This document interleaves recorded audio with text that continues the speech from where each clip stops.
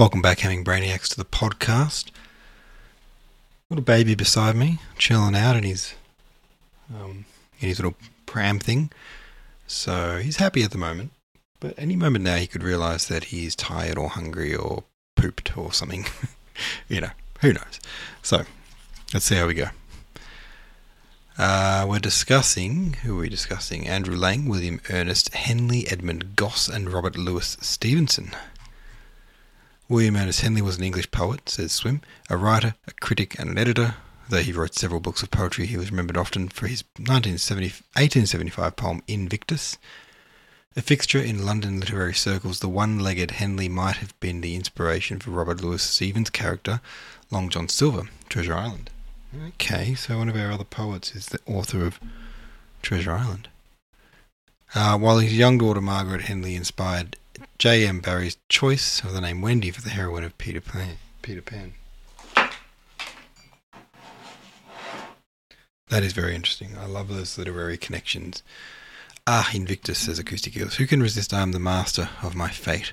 I am the captain of my soul. My college choir from undergrad sang a setting of this poem by Joshua Wrist. The first guy I ever had a crush on had Invictus tattooed on the inside of his wrist.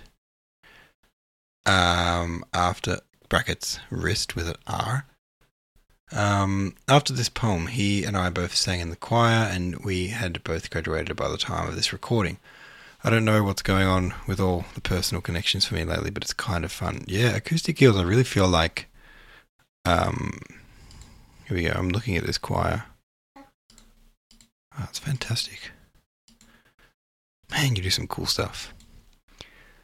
Are you in this? I'm watching it on YouTube. I don't have the sound on. I should probably put the sound on, shouldn't I?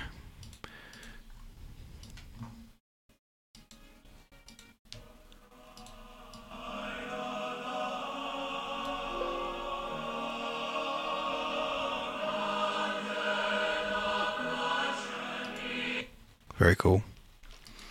Acoustic Eels, I feel like you, more than anyone, always have this, like, personal, like, you relate to the poem as to your actual life. It's part of your vocation, and I envy that. Like, for me, these poems are just stowed away in a book somewhere, and if I never opened this book, they would have been no part of my life, other than the odd famous line here and there.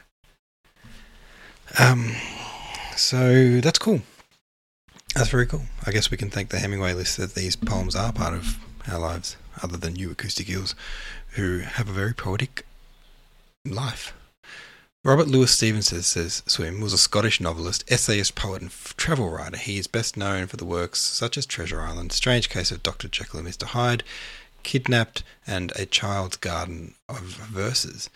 He was a celebrity in his lifetime. Stevenson's critical reputation has fluctuated since his death, though today his works are held in general acclaim. In 2018, he was ranked just behind Charles Dickens as the 26th most translated author in the world. Oh, hang on. I need to put a dummy into a baby's mouth. Hey, you. There you go. Nom, nom, nom. Cozy. Alright. 10 facts about Robert Louis Stevenson. Shall we read a couple of facts? Acoustic Eels says, another classic baritone song today. The poem Romance was set to music as The Roadside Fire by Ralph Vaughan Williams. It's notorious among pianists for its fast and annoyingly written piano part, which must be perfectly soft and even throughout the first two stanzas. It comes from a larger song cycle, Songs of Travel, which is entirely poems by R.L. Stevenson. Again, yeah.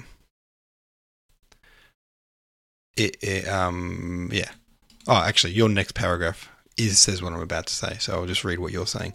In another coincidence that will cement in Anders' imagination my romantic life as a well-travelled musician who knows everything, the first page of YouTube results happened to bring up a recording featuring a very talented pianist that I went to undergrad with. There you go, you're just connected, man. You know everyone. That's so cool. And, well-travelled, I don't know, but well-versed musician. I actually don't know much about your travels, to be honest. But it comes to you by the looks of things at this university that you go to. Andrew Lang, says Swim, was a Scottish poet, novelist, literary critic and contributor to the field of anthropology. He is best known as a collector of folk and fairy tales. And Sir Edward William Gosse was an English poet, author and critic. He was strictly brought up in a small Protestant sect, the Plymouth Brethren, but broke away sharply from that faith. I must say, like in England and, not England, UK, I should say, Protestant and not Protestant, what's the other one? The one that really divided Ireland? Catholic, maybe? I'm not sure. Anyway, my point is I don't get that. I don't understand the differences. I don't understand the tension there and why it was such a divisive thing. But it's such a hot topic in these books that we've read in the Hemingway list that I feel like I should have at some point done a little bit of research. I feel like I probably did, but I still just didn't get it. You know? Facts about Robert Louis Stevenson. He was born in Edinburgh, and his family's profession was lighthouse design. He had a respiratory illness as a child. Alright, these aren't really interesting facts, they're just facts. So I'm going to skip through them. Who are we up to today? Oh man, we have got... Wait, let me find out here. Robert Louis Stevenson.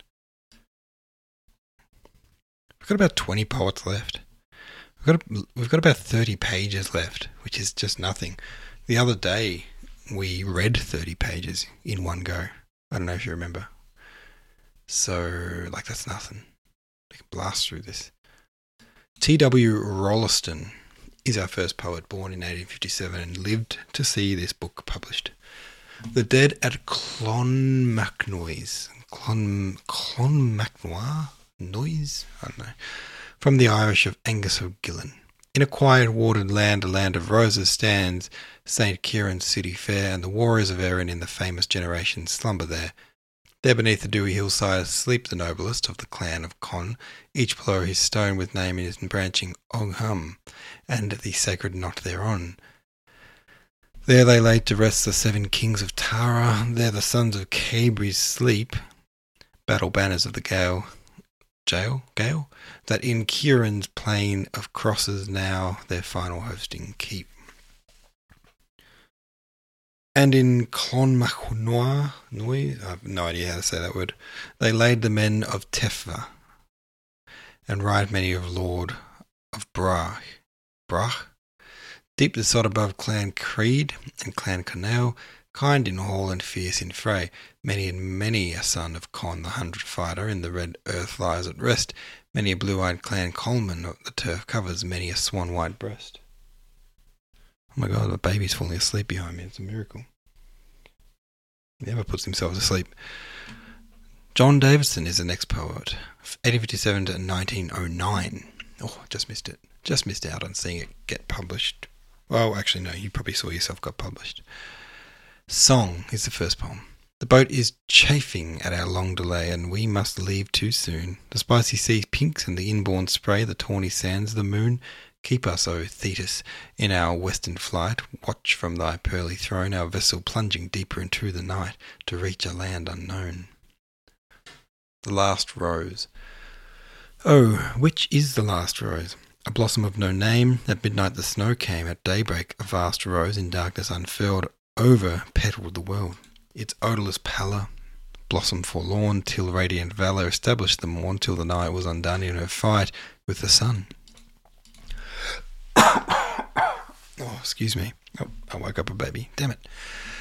The brave orb in state rose, and crimson he shone first, while from the high vine of heaven the dawn burst, staining the great rose from skyline to skyline.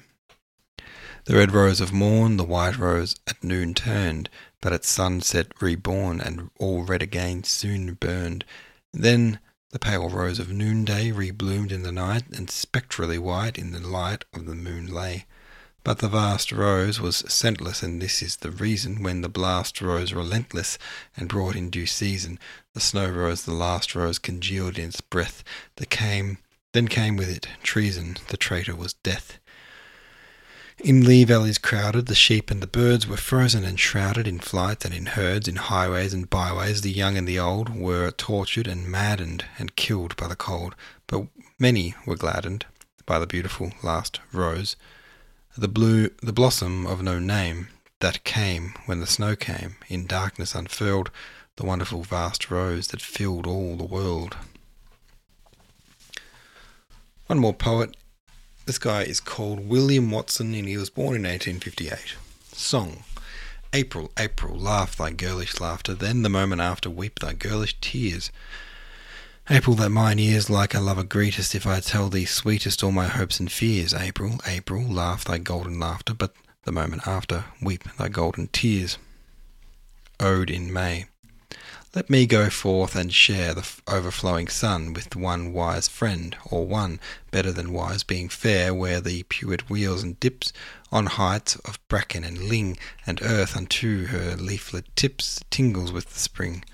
What is so sweet and dear as a prosperous morn in May, the confident prime of the day, and the dauntless youth of the year, when nothing that asks for bliss, asking aright, is denied, and half of the world a bridegroom is, and half of the world a bride. The song of mingling flows, grave, ceremonial, pure, as once from lips that endure. The cosmic descant rose, when the temporal lord of life, going his golden way, had taken a wondrous maid to wife that long had said him nay. For of old the sun, our sire, came wooing the mother of men. Earth, that was virginal then, vestal fire to his fire, silent her bosom and coy, but the strong gods sued and pressed, and born of their starry nuptial joy are all that drink of her breast. And the triumph of him that begot, and the travail of her that bore, behold that they are evermore, as warp and weft is in our lot. We are children of splendour and flame, of shuddering also and tears, magnificent of the dust we came, and abject from the spheres. O bright, irresistible Lord, we are fruit of earth's womb each one, and fruit of thy loins, O Son, whence first was the seed outpoured. To thee as our Father we bow, forbidden thy Father to see, who is older and greater than thou, as thou art greater and older than we. Thou art but a word of his speech, thou art but as a wave of his hand.